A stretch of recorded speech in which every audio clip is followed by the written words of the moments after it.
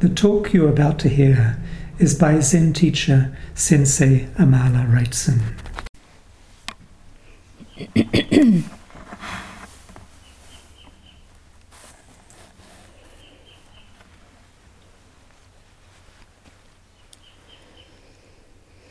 Today is the fourth day of our summer 7-day sesshin. It's the 8th of January 2020.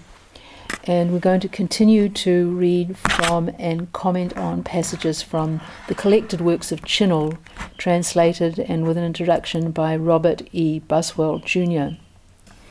And we're just going to pick up where we left off, reading from a section entitled The Sublime Essence of the True Mind. And we're part way through Chinul's answer to a question. And the question was, we have learned the names of true mind.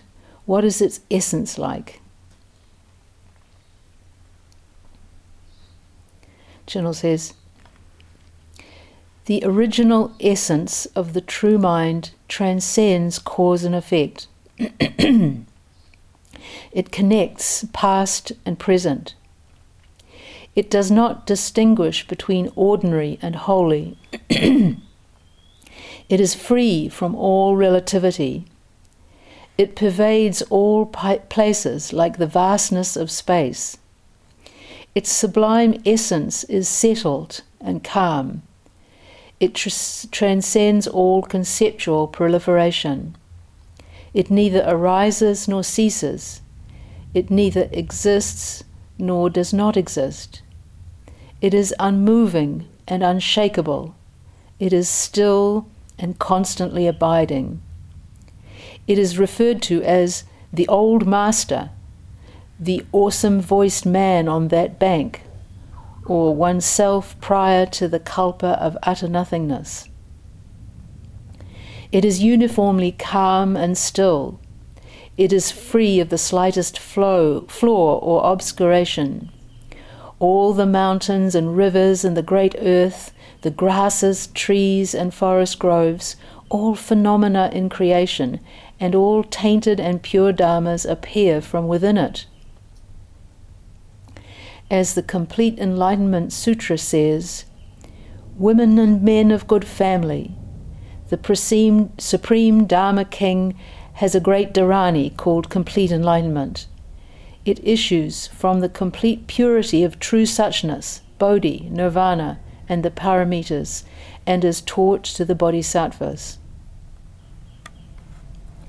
Okay, just a few things to comment on in this passage, this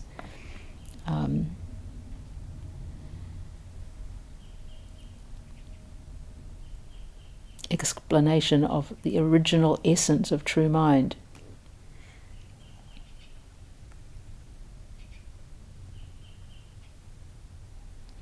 One point he says it is referred to as the old master, the awesome-voiced man on that bank.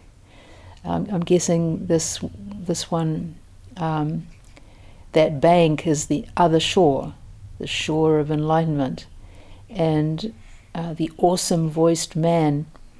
I'm not sure what the source of this is, but it's possibly the Buddha speaking the Dharma. Oneself prior to the kalpa of utter nothingness.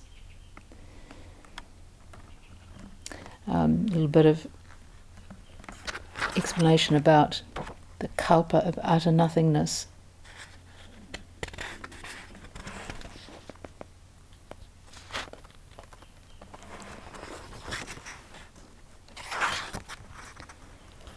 In Buddhist cosmology,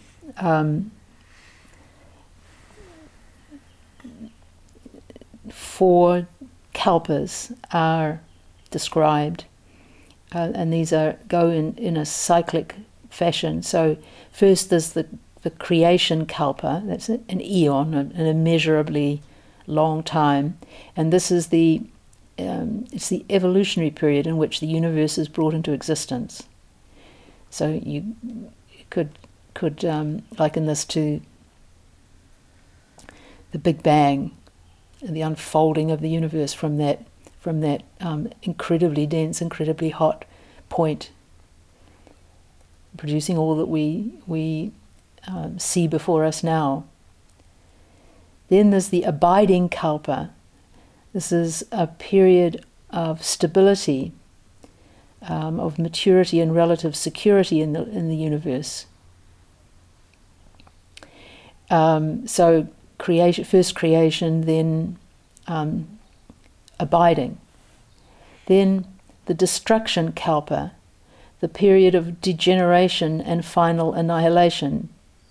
So everything unfolds and expands and comes into existence, and then it eventually, after a very long time, very, very, very long time, things collapse, implode, degenerate, and are wiped out eventually.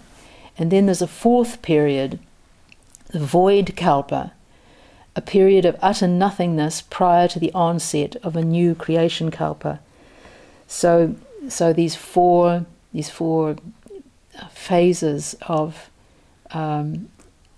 existence and non-existence, if you pull back from them far enough, you could see them being as like one heartbeat of existence.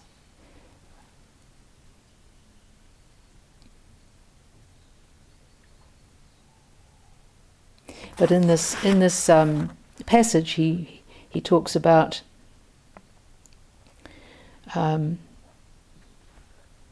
oneself prior to the kalpa of utter nothingness. So before anything exists, who and what are we? There's a koan.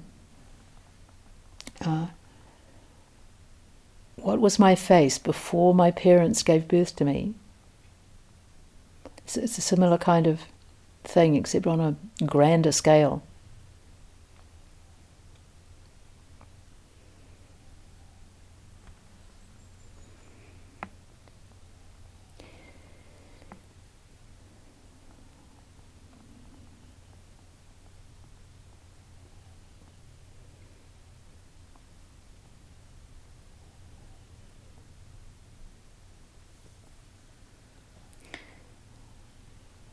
He mentions here that of everything issuing forth from suchness, bodhi, nirvana, and the paramitas.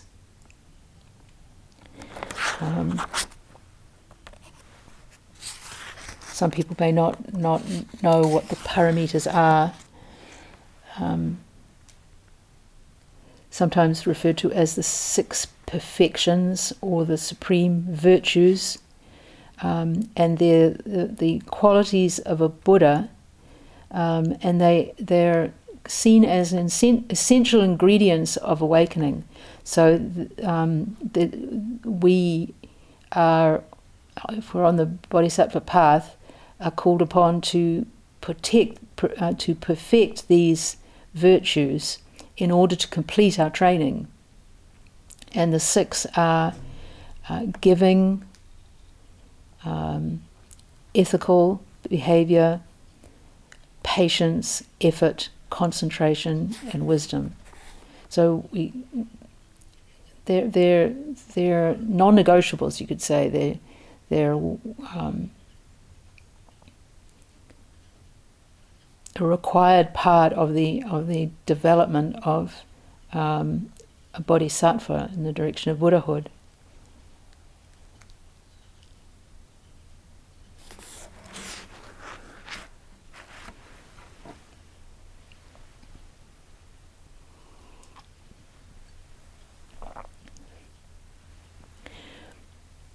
Gui Feng said, "The mind,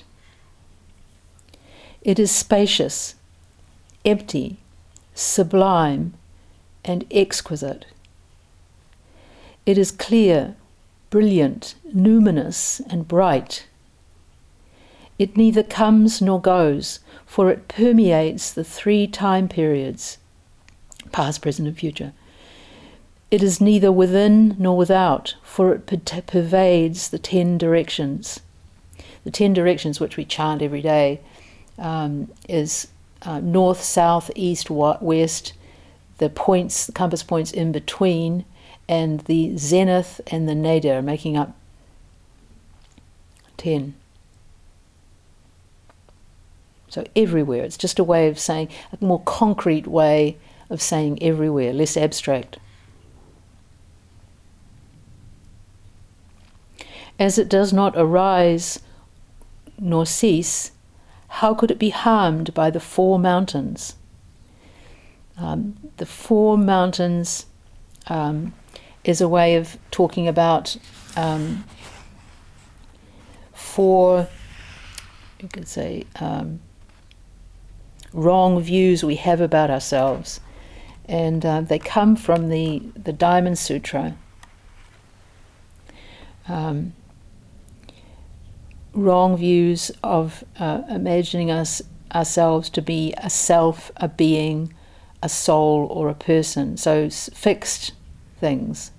And it's a repeated refrain in the Diamond Sutra, pointing up these 4 ways in which we misinterpret experience to solidify ourselves. So he says, as it does not arise or cease, how could it be harmed by the 4 mountains? Well, how could it be harmed by these wrong views we have about ourselves? As it is not bound by nature and characteristics, how could it be blinded by the 5 sense objects? The 5 sense objects, sights, sounds, sensations, smells, tastes.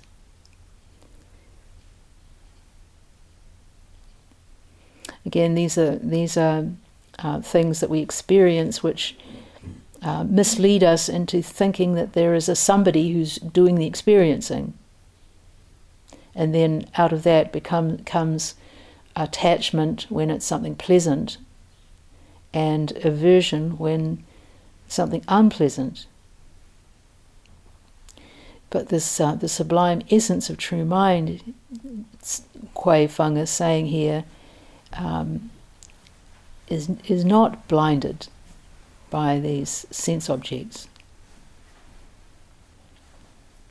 Therefore, Jung Mung's Secret on Mind Only says, as for this mind, it assembles all wonders and all mysteries. It is the king of the myriads of dharmas. It is the mother of the thousands of saints. It alone is revered. It alone is honored. It is incomparable, unmatched, and certainly the fountainhead of the great path. It is the essential element of the true Dharma.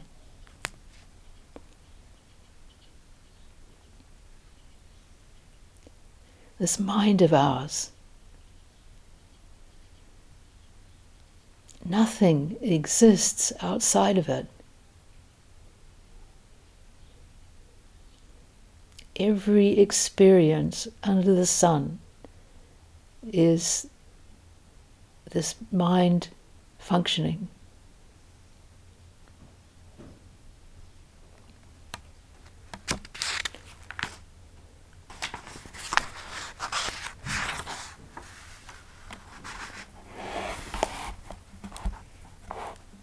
If we have faith in this, i.e. in this mind, we should realize that all the bodhisattvas of the 3 time periods are studying the same thing, this mind.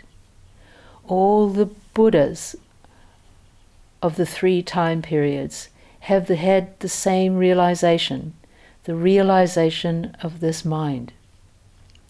The teachings elucidated in the Tripitaka, it's all of the Buddhist scriptures, the sutras, the shastras, and the precepts.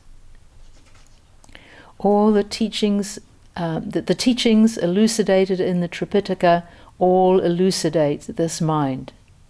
The delusions of all sentient beings are delusions in regard to the mind.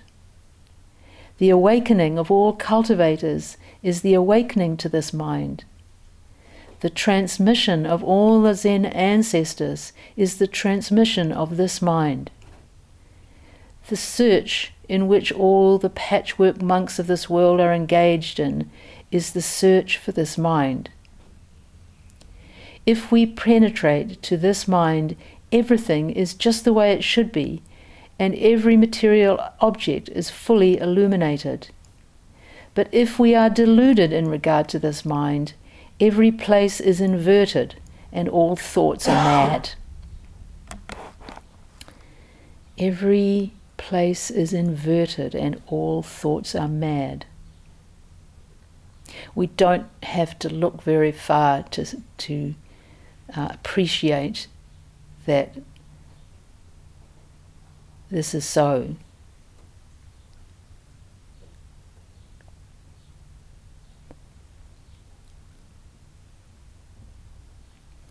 How often in our world the low, the base, is elevated and worshipped even. Fame, aggression, bullying, excessive wealth, falsehoods of all kinds. And at the same time, what is precious is very often reviled, or at least neglected. Living beings, children, animals, elders, indigenous people, and all their knowledge about living on this earth. The list could go on and on and on.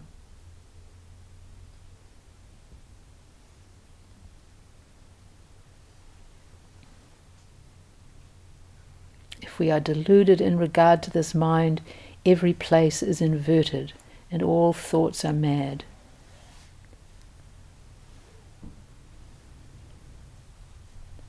This essence is not only the Buddha nature with which all sentient beings are innately endowed, but also the basic source of creation of all worlds. When the World-Honored One was momentarily silent at Vulture Peak, when Subhuti forgot all worlds below the cliff, when Bodhidharma sat in a small cell in war contemplation, when Vimalakirti kept silent in Vaisali, all displayed the mind's sublime essence. Therefore, when we first enter the courtyard of the ancestors sect, that's the Zen sect, we must understand the essence of this mind. Just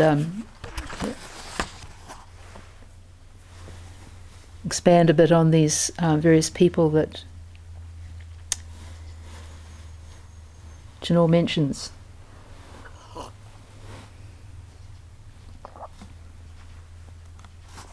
The first one,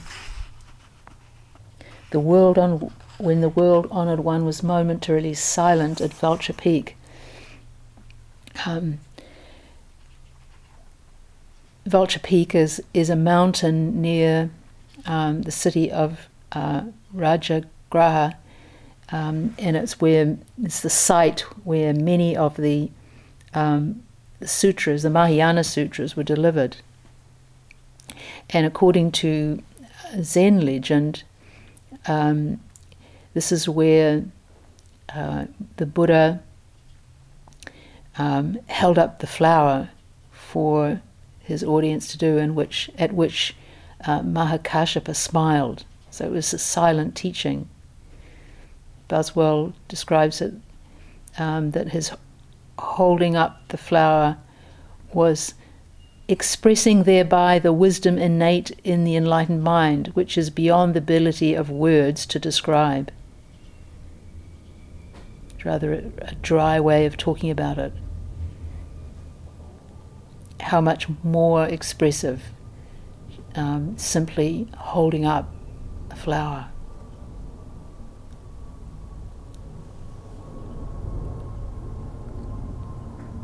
Next one mentions Subhuti. forgot all words below the cliff. And this is Subhuti is a character who appears in a lot of the Prajnaparamita texts, again Mahayana sutras, later ones. Subhuti was a disciple of the Buddha, and he was renowned for dwelling alone in the forest, foremost in dwelling alone in the forest. And because of this, he was particularly associated with the teachings of emptiness, because living alone in the forest sort of symbolized this view, this outlook. And at one time when he had been discussing the Dharma, he concluded with the words, "I have never said one word," and then remained sitting in silence.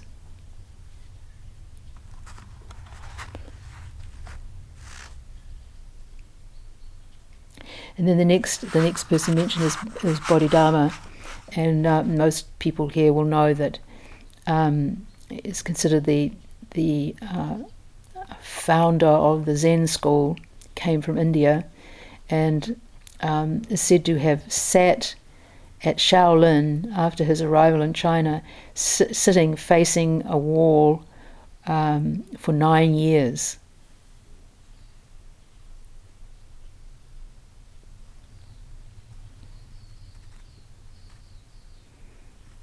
And then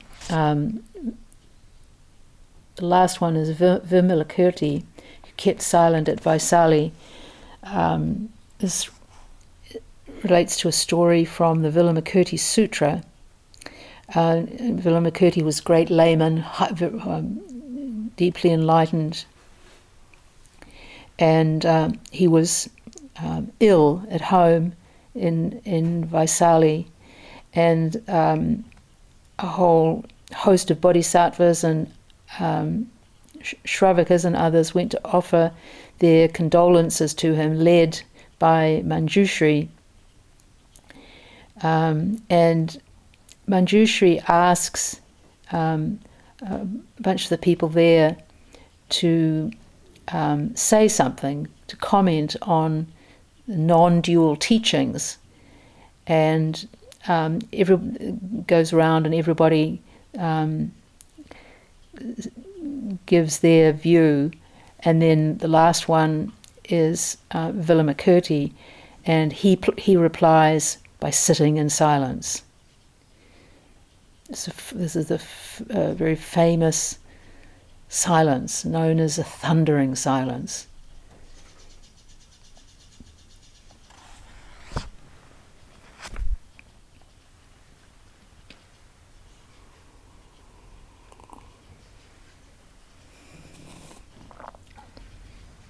The next section is entitled The Sublime Functioning of the True Mind. Question. We have now learned about the sublime essence of the true mind, but what is meant by its sublime functioning? Chinul. The ancients said, "The wind moves, but the mind shakes the tree. Clouds build up, but the nature raises the dust. If you are clear about the affairs of today, then you are dark to the original human." This poem alludes to the function which arises from the sublime essence. The sublime essence of the true mind is originally unmoving. It is peaceful and calm, true and eternal. The sublime function manifests from this true eternal essence.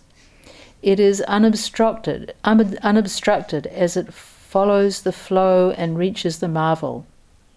Therefore, an ancestor's verse says, "The mind whirls between the myriads of objects. In its whirling, its real power lies dormant. If one follows that flow and recognizes the nature, there is no joy and also no sorrow."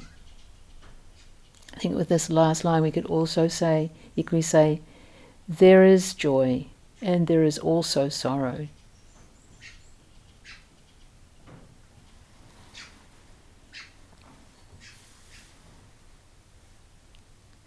You know, the fundamental teaching of Buddhism is that the nature of conditioned existence is suffering. To have a body and a mind brings with it suffering. But, and these lines are attributed to Manohita, 22nd Indian ancestor, whose name we chant in our ancestral line and in the pool of radiance. He says that if one follows that flow and recognizes the nature, then there is no joy and also no sorrow. So if one completely becomes one with, you could say, the flow, the ups and downs, the impermanence of things, then there is also a way in which joy becomes no joy and sorrow becomes no sorrow.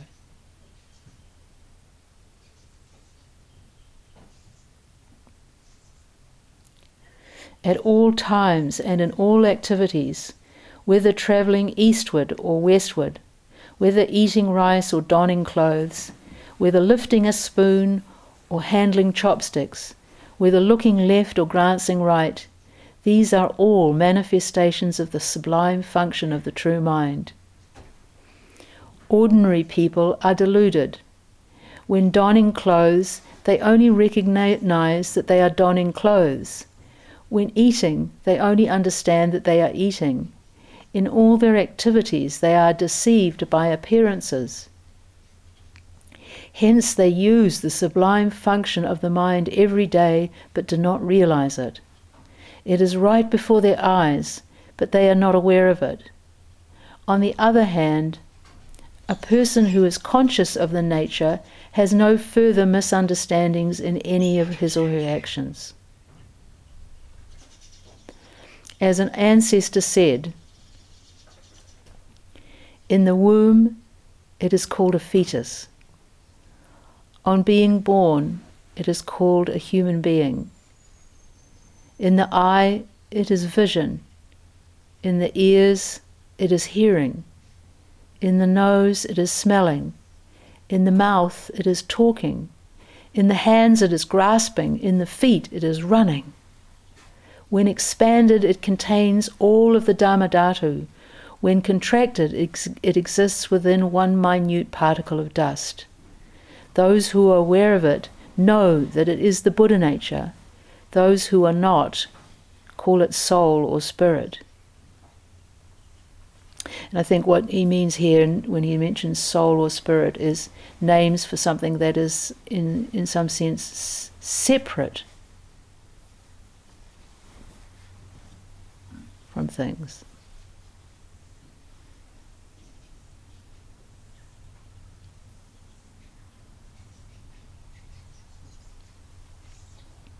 Another name for it is mu.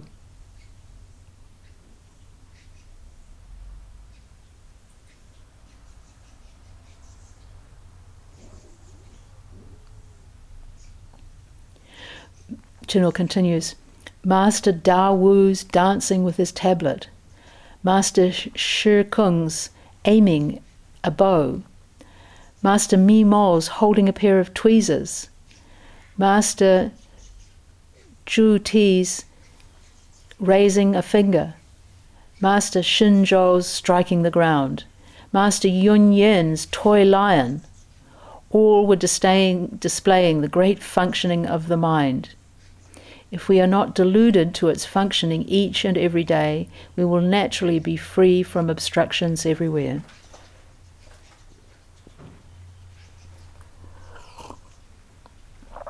And just unpack these stories a little bit.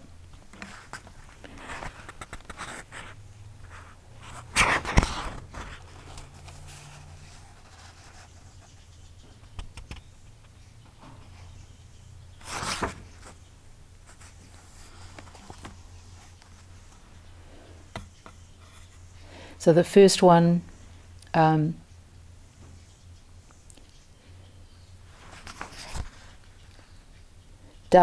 This is Dogo. It's Japanese known as Dogo, and appears in some of the koans. When he was asked about the Dharma, he would simply take up his tablet and dance. This is not his Samsung tablet, but if he was here today, maybe it would be. And in fact, this tablet is a kind of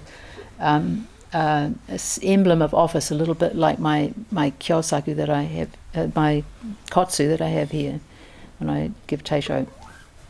So when he was asked about the dance, he would just pick up this tablet and dance.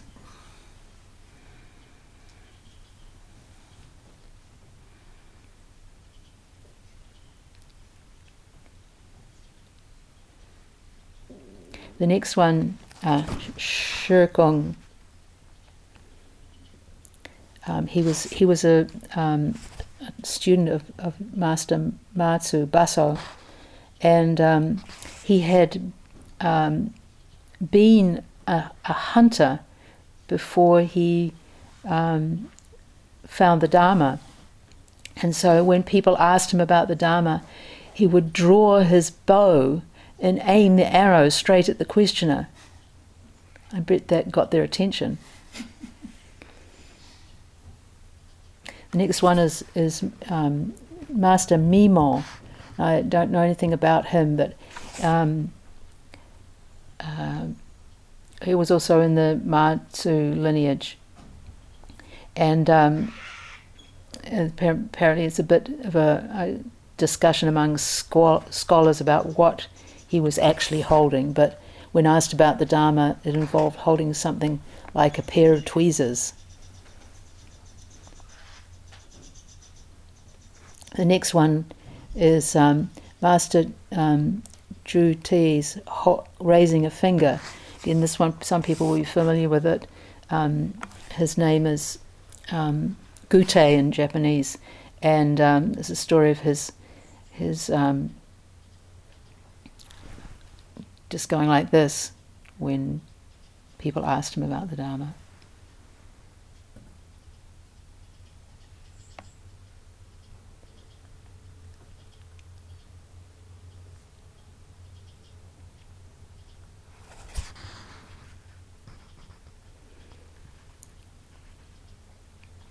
The next master would strike the ground when people came and asked him about the Dharma. Master Yun Yen had a toy lion, and when people asked him about the Dharma, he would tease them with it. He would go up, presumably, and shake it in their face, tickle them.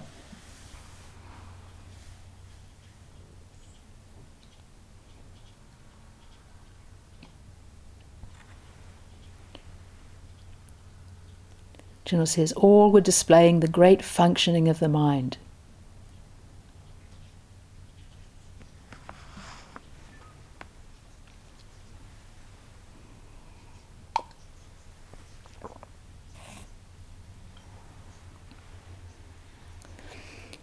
The next section is headed Similarities and Differences Between the True Mind's Essence and Function. Question. We are not yet clear about the essence and function of the true mind. Are they the same or different? Chinno. From the standpoint of their characteristic signs, they are not the same. From the standpoint of their natures, they are not different. Thus, the essence and its function are neither the same nor different. How can we know this to be the case? I shall attempt to explain. The sublime essence is unmoving.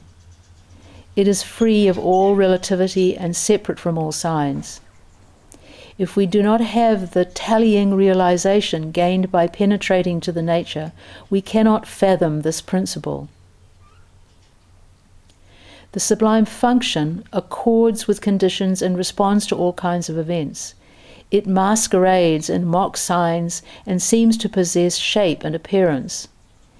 As the function has signs and the essence does not, they are not the same. Nevertheless, as the function is produced from the essence, the function is not separate from the essence. As the essence can give rise to the function, the essence is not separate from the function.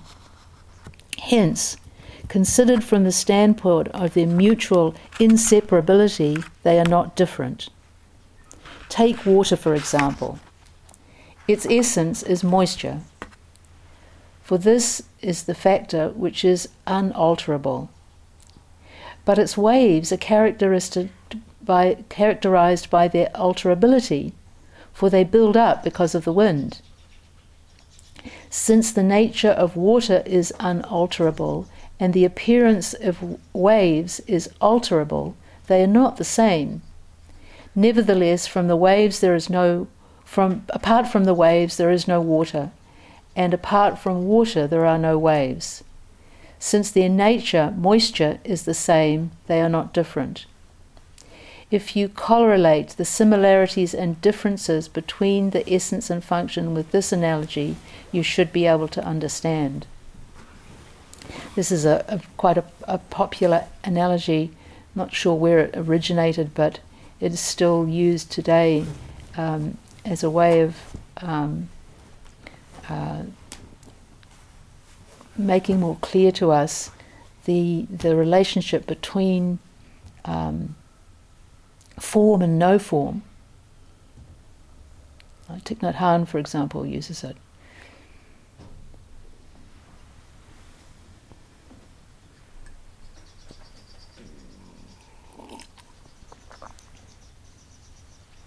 The true mind amid delusion. Question: if everyone is endowed with the essence and function of true mind, how is it that saints and ordinary people are not the same? Chinno: the true mind is originally the same in the saint and the ordinary person, or we could say the deeply enlightened person and the ordinary person. But because the ordinary person endorses the reality of material things with the false mind, he or she loses their pure nature and becomes estranged from it. Therefore, the true mind cannot appear. It's like a tree's shadow in darkness, or a spring flowing underground. It exists, but it is not perceived. And if it's not perceived, it isn't at our disposal, so to speak. We can't use it, we can't function out of it in our lives if we are not aware of its existence. As a sutra says, men and women of good family, take as analogy a pure mani gem which glows with the 5 colors according to the direction in which it shines. Mani gem it's another metaphor for true nature, but it essentially just means a jewel. Take as analogy a pure mani gem which glows with the 5 colors according to the direction in which it shines. Now the 5 colors mentioned here are an allusion to the 5 skandhas. And just worth going into these skandhas a little bit, because they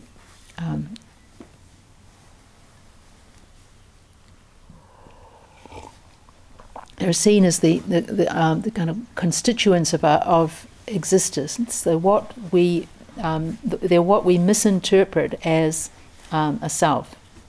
5 skandhas. Skandha means heap or aggregation, so we can understand these 5 skandhas of which we're made up as being like 5 different piles of stuff, and they're constantly changing. An image that could be helpful to think of them as like sand dunes. So they're constantly shifting and changing shape. They're not entirely separate from each other. Bits of grains of sand get blown from one to the other. They change in volume, shape, and ultimately they disperse. And they are there's 4 which are the mental realm, 1 the physical realm. So form, sensation, perception, volition, and consciousness. So form encompasses the physical realm, our bodies and things we experience around us. And traditionally, the form one is made up of the 4 elements: earth, air, fire, and water. Or we could understand these today as being solid, liquid, heat or energy, and movement. Gaseous realm seeing as one of flow, movement, vibration. And just to take a quick look at the 4 skandhas of the mental realm, and it really helps. I struggled with trying to get my head around these until I realized that they overlap. They're not completely. They're not. They can't be completely separated from each other. So the first is sensation. That's what occurs when we come into contact with stuff. And we always experience sensations as being either pleasant, unpleasant, or neutral. Then there's perception, awareness of that with which we have interacted. So this includes such functions as recognition, discrimination, judgment, sort of how we process the initial sensation that we feel. And then volition. This one has to do with our decisions, our intentions, how we respond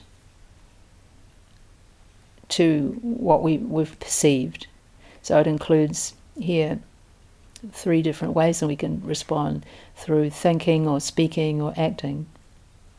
And then the last one, consciousness, which is in the Buddhist scheme is more than what we would usually define as consciousness in Western systems. It's a combination of the 3 earlier skandhas: sensation, perception, and volition, and perhaps these would be things that ordinary Western philosophy might consider to be consciousness. It includes cognition, but also how we define ourselves as a self. So you could say the better way to describe it is ego consciousness. So it's the I, it includes the I that creates meaning. And so this one is also kind of where karma is the repository for karmic imprints. Somebody described it as being a self-perpetuating mechanism that wants to continue to exist. And the Buddhist teaching, it said that all 5 are necessary for an interaction to happen.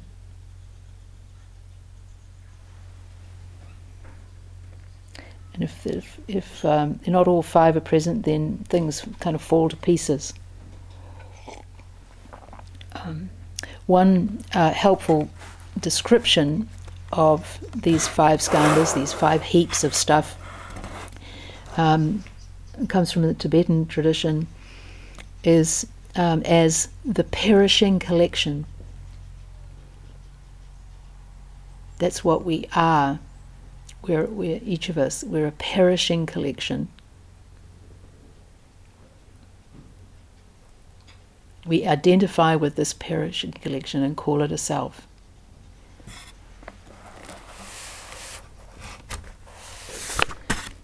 So back now to this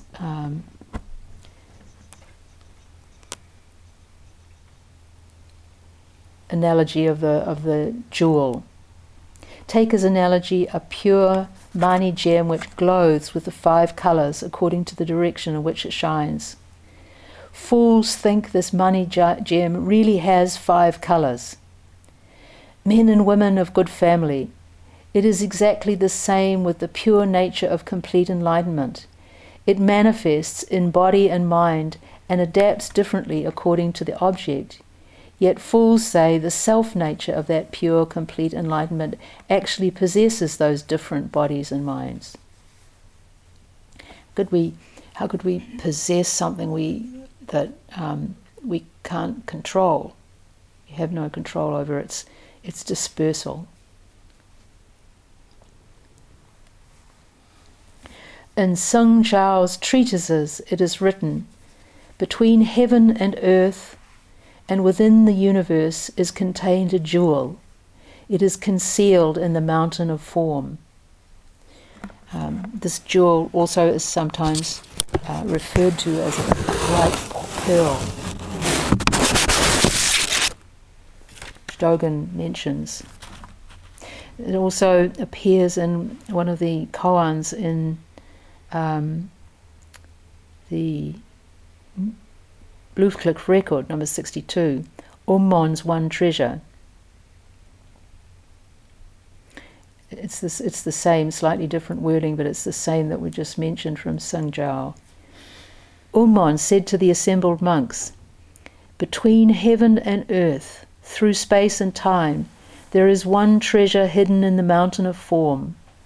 Pick up a lamp and go into the Buddha hall. Take the temple gate and place it on the lamp.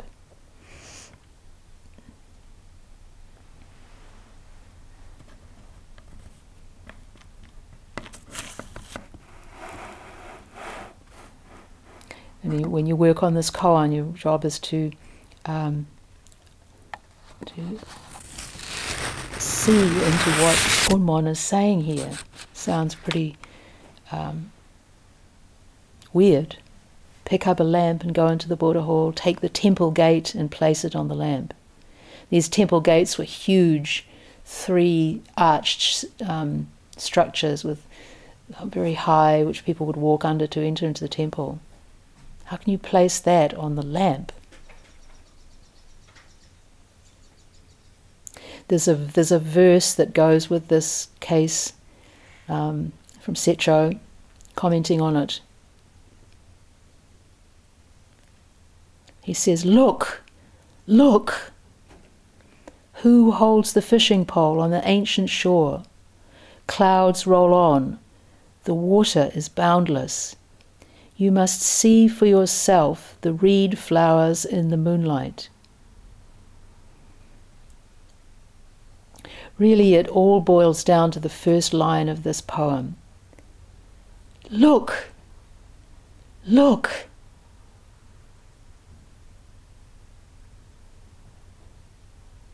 You must see for yourself the reed flowers in the moonlight.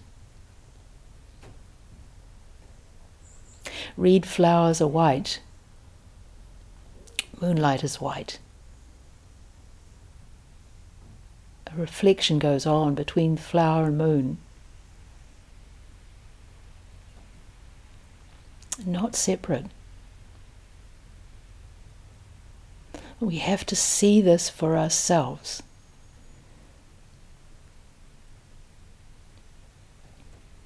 Trungpa, as the Zen saying goes, the picture of a cake doesn't satisfy hunger.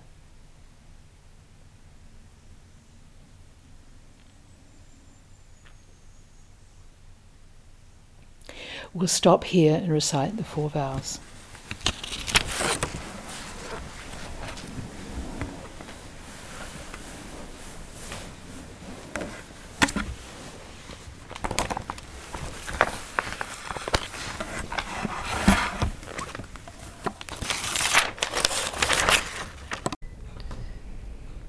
The teaching you have received is offered freely.